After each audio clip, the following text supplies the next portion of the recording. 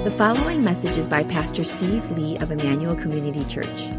More information about the ministry of Emmanuel Community Church can be found online at www.emmanuelcommunity.org. So last week I pointed out how in Ephesians 2, Paul gives us this powerful picture of how the cross not only reconciles us with God vertically, but it also horizontally reconciles us with one another.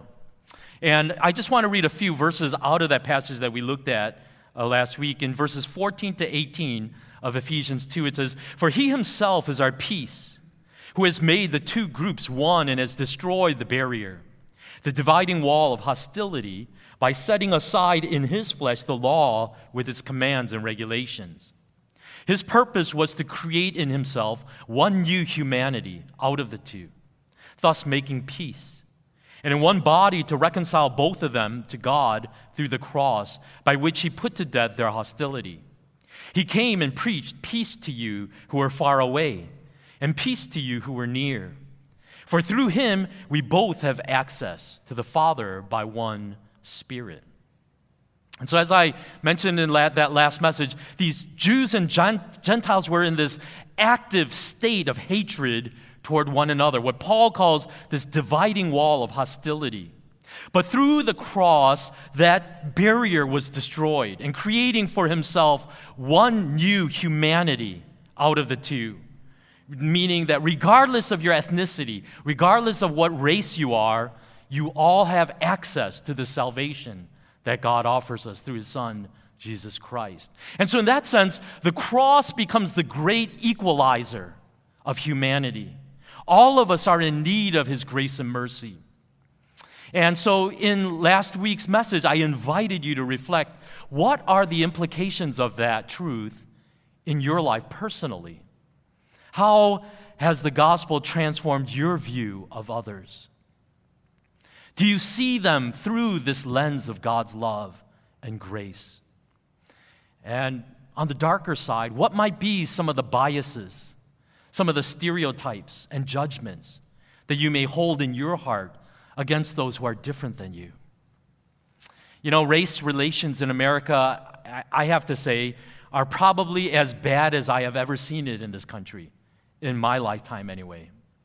Since the Ferguson riots in 2014, the tension and the anger regarding race relations seems to only grow every year.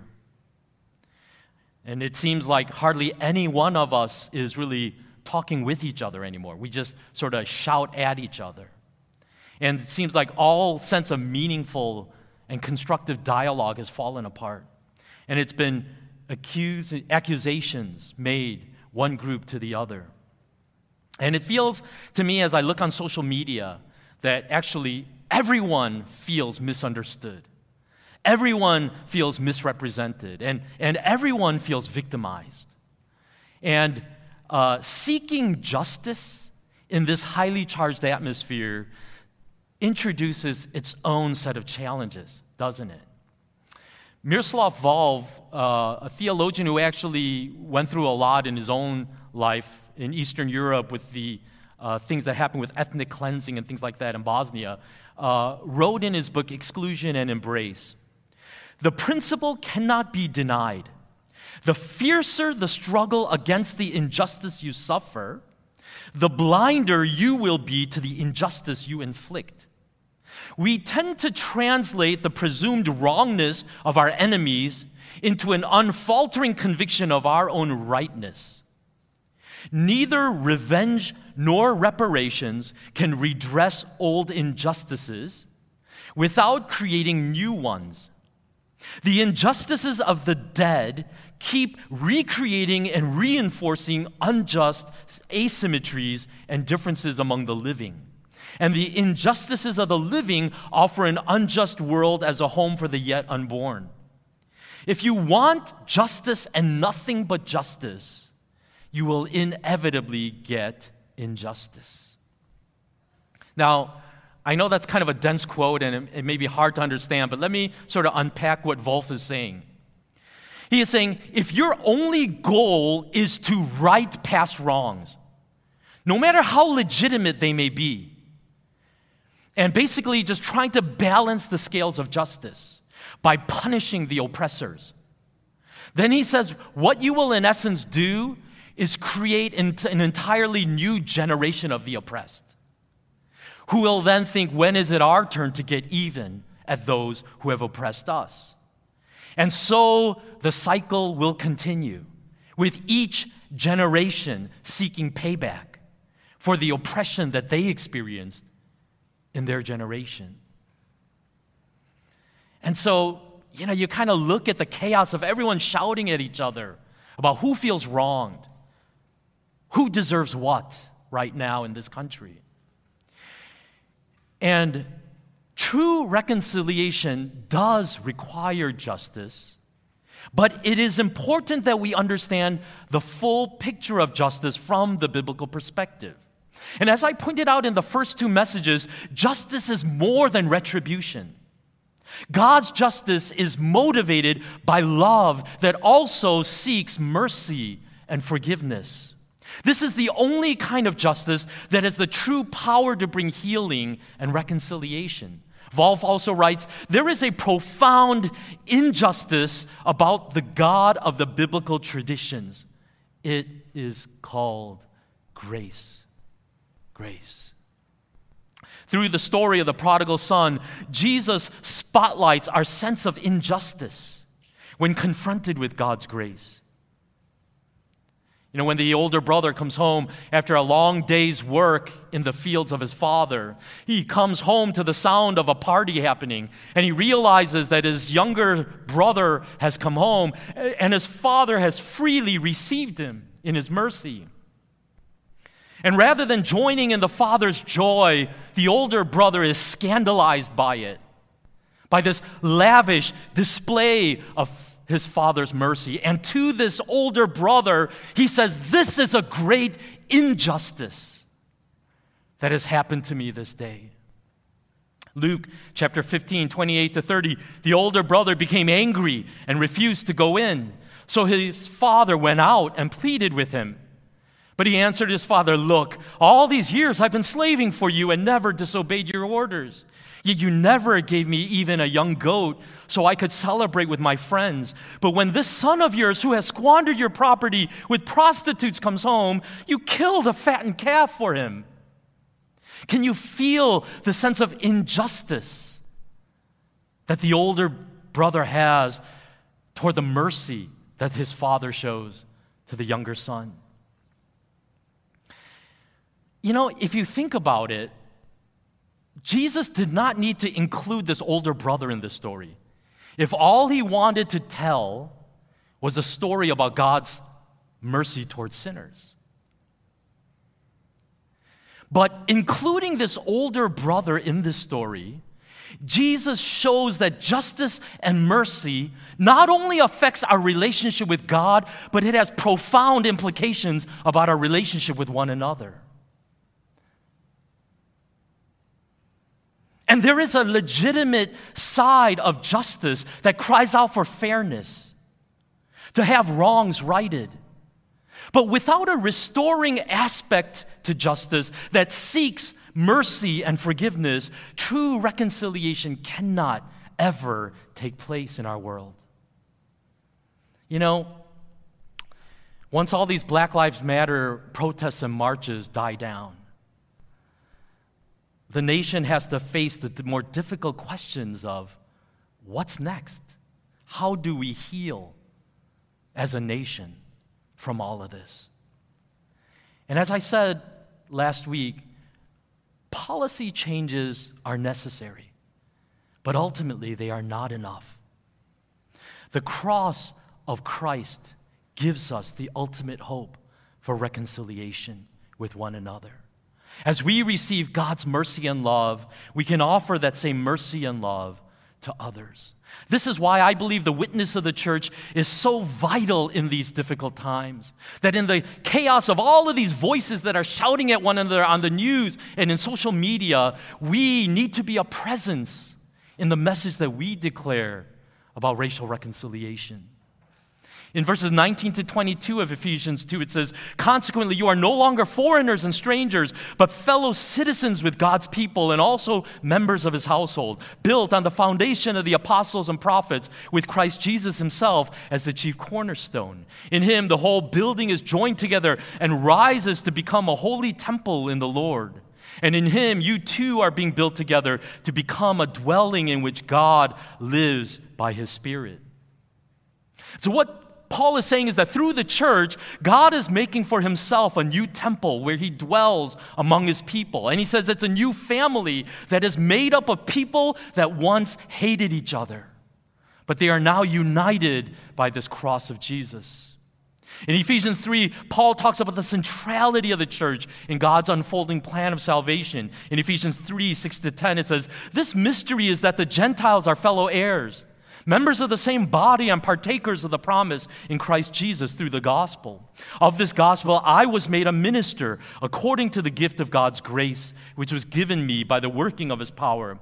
To me, though I am the very least of all the saints, this grace was given to preach to the Gentiles the unsearchable riches of Christ, and to bring to life for everyone that what is the plan of the mystery hidden for the ages in God, who created all things, so that through the church, the manifold wisdom of God might now be made known to the rulers and authorities in the heavenly places." Paul says that God has put his full wisdom on display through the church. In other words, we cannot understand the fullness of God's plans of salvation just by looking at individual lives that are saved. Those are maybe wonderful and powerful testimonies of salvation. But just hearing those individual stories doesn't tell the true gospel story.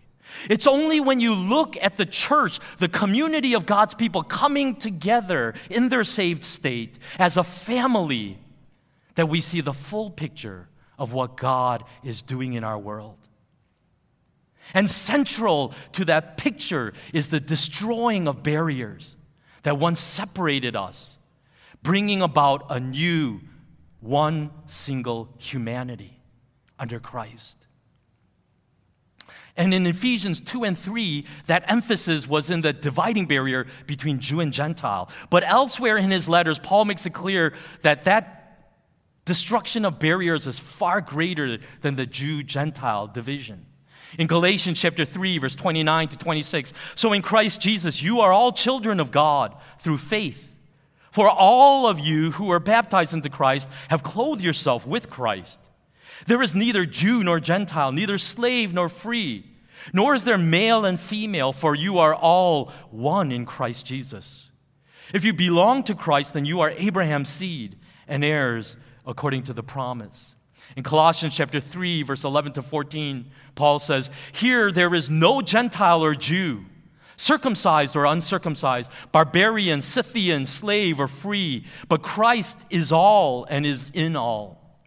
Therefore, as God's chosen people, holy and dearly loved, clothe yourselves with compassion, kindness, humility, gentleness, and patience. Bear with each other and forgive one another. If any of you has a grievance against someone, forgive as the Lord forgave you. And over all these virtues, put on love, which binds them all together in perfect unity." So through these passages, the Bible makes it clear that it wasn't only the Jew-Gentile barrier that was torn down by the gospel, but all of the different aspects of our identity that we use to typically separate ourselves from one another. In other words, these old distinctions that previously used to define our identity must now take a back seat to the reality that we're all joined together under this salvation in Jesus. In other words, these categories once meant everything to us. In fact, we even used them as weapons to judge and diminish the dignity and the value of other people. But now, as fellow worshipers, our identity is rooted primarily in Christ, and therefore all of those barriers have been torn down. Now, here's the thing. Paul isn't naive about the challenges that this poses for the church. And that's why he calls Christians to clothe themselves with compassion and kindness and humility and gentleness and patience. And it's why he says, forgive each other as you bear grievances with one another. He anticipates the existence of conflict. Because man, when you try to bring former enemies together, it's going to be some pretty rough going at times. And so he says there is work for the church to do. And we see in the New Testament numerous examples of the struggles that even the early church had in living out this reality of a new community that is brought about by God's grace. In Acts chapter 6, verse 1, it says, in those days when the number of disciples was increasing, the Hellenistic Jews among them complained against the Hebraic Jews because their widows were being overlooked in the daily distribution of food. And so here's this example of ethnic diversity resulting in ethnic division and bias. And so these Hellenistic Jews, it's interesting that it wasn't even about the Jew-Gentile division. But even among the Jews themselves, they were dividing themselves. And so that there were these Greek Jews, and then there were the real Hebrew Jews, the Jewish Jews, you know? And these Hebraic Jews were excluding the Hellenistic Jews from the distribution of food. And they were favoring their own people, their own kind. And so thankfully, the apostles understood how vital a situation this was. And they stepped in and they said, this cannot be. This cannot be. And they ensured that all the widows, regardless of their ethnicity, received an equal amount of food. In Galatians chapter 2, Paul recounts another example of the struggle to truly be one family under the cross. In Galatians 2, verse 11 to 14, when Cephas came to Antioch, I opposed him to his face because he stood condemned. For before certain men came from James, he used to eat with the Gentiles. But when they arrived, he began to draw back and separate himself from the Gentiles because he was afraid of those who belonged to the circumcision group. The other Jews joined him in his hypocrisy, so that by their hypocrisy, even Barnabas was led astray. When I saw that they were not acting in line with the truth of the gospel, I said to Cephas in front of them all, you are a Jew, yet you live like a Gentile and not like a Jew. How is it then that you force Gentiles to follow Jewish customs? You know, in those days, Jews never shared a meal with Gentiles.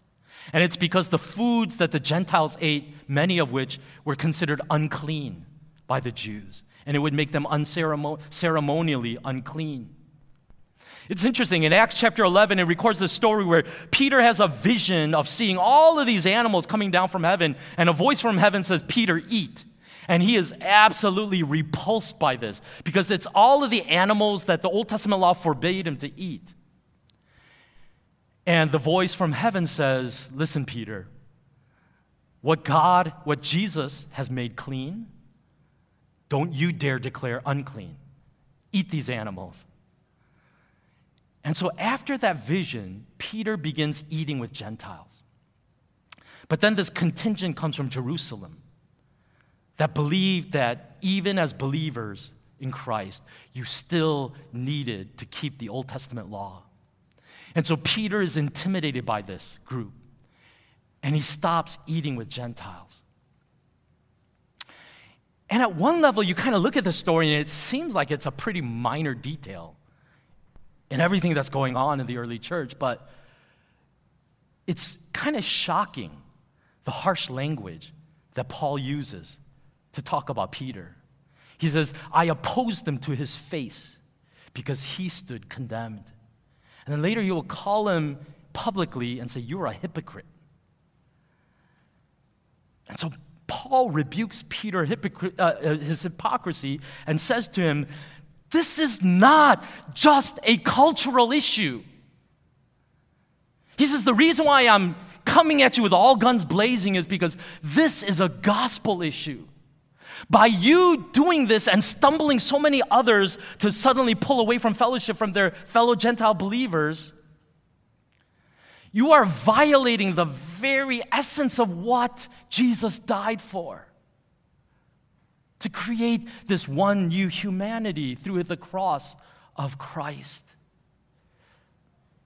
By caving in to the circumcision group and refusing to eat with these Gentiles, he says you are violating something essential to what God is doing in our midst.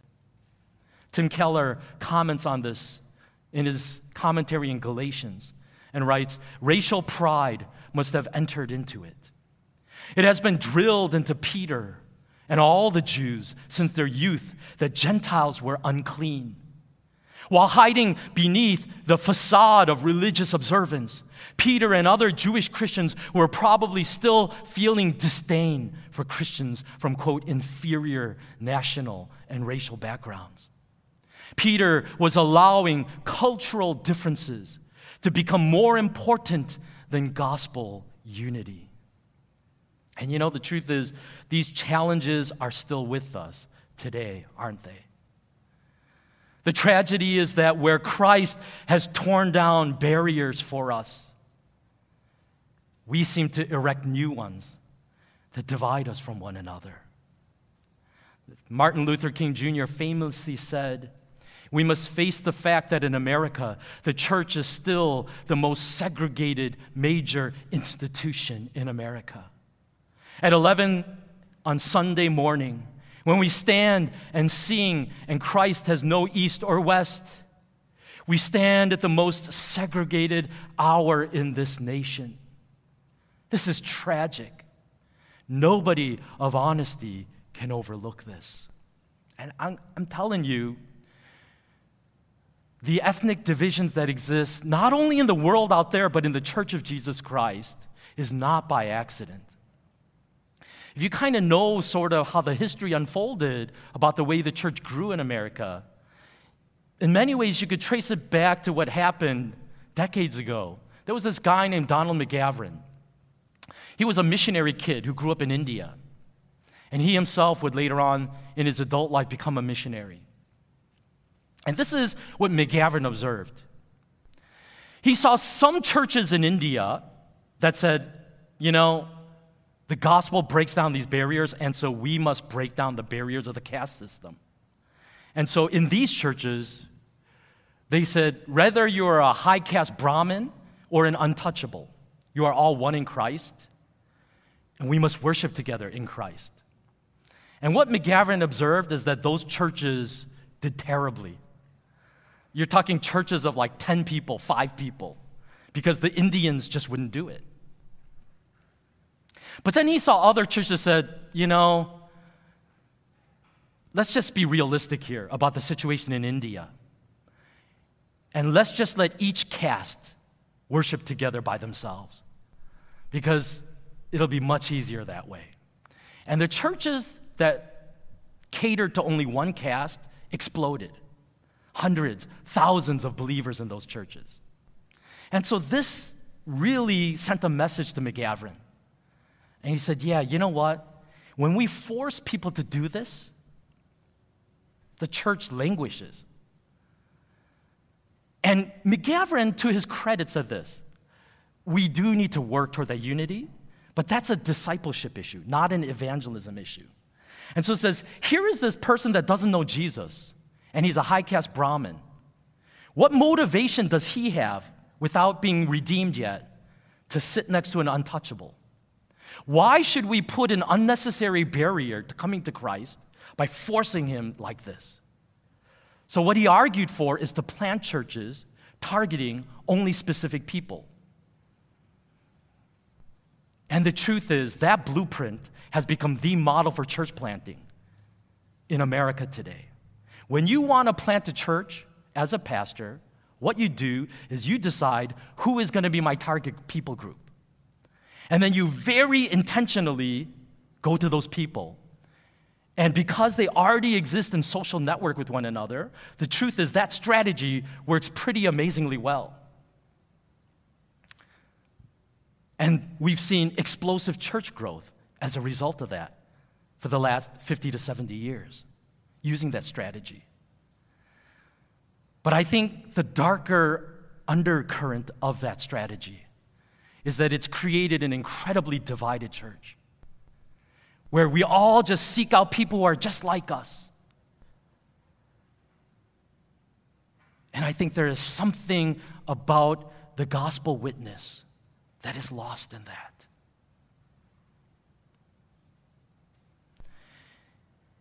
Will the church in America be a voice for racial reconciliation? And if we are going to be a voice in the current debate about race, it has to begin with us.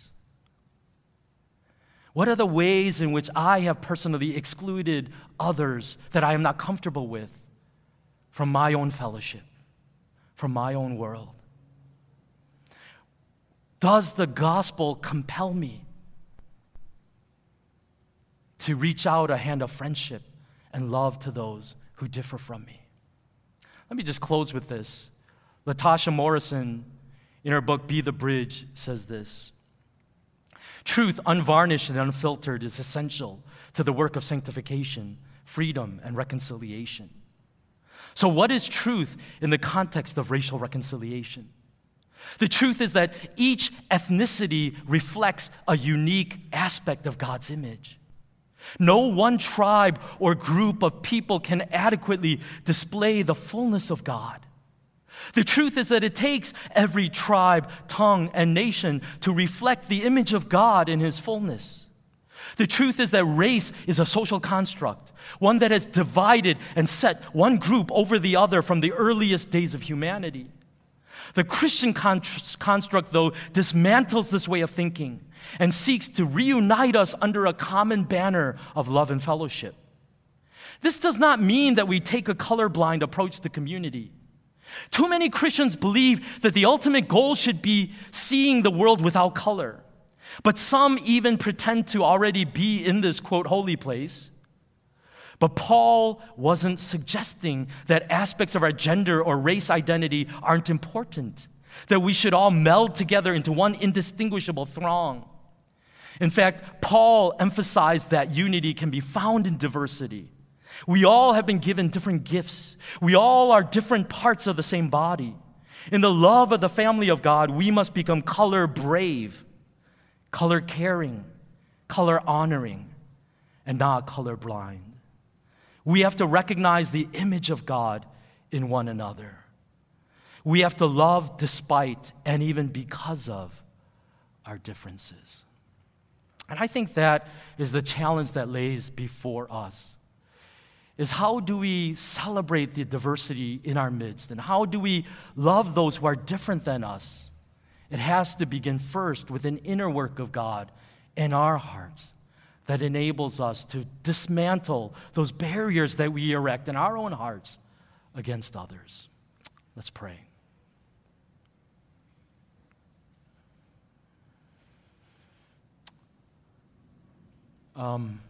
As we close in prayer, I just want to invite you to a moment of personal reflection on everything that's been happening in America these last weeks, really these last few years. And also think about what your own journey has been of how race and ethnicity has factored into your own formation and your sense of identity. I, in the very first message in this brief series, shared with you some of my own hesitation to talk about race as an immigrant from Korea to America, and how often, whenever race was brought up, it was never a positive thing. It just hurt me usually, It made me feel different, made me feel like, do I really belong?